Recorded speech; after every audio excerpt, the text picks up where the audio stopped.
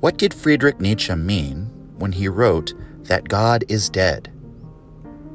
Who was he talking about when he told us of the Übermensch?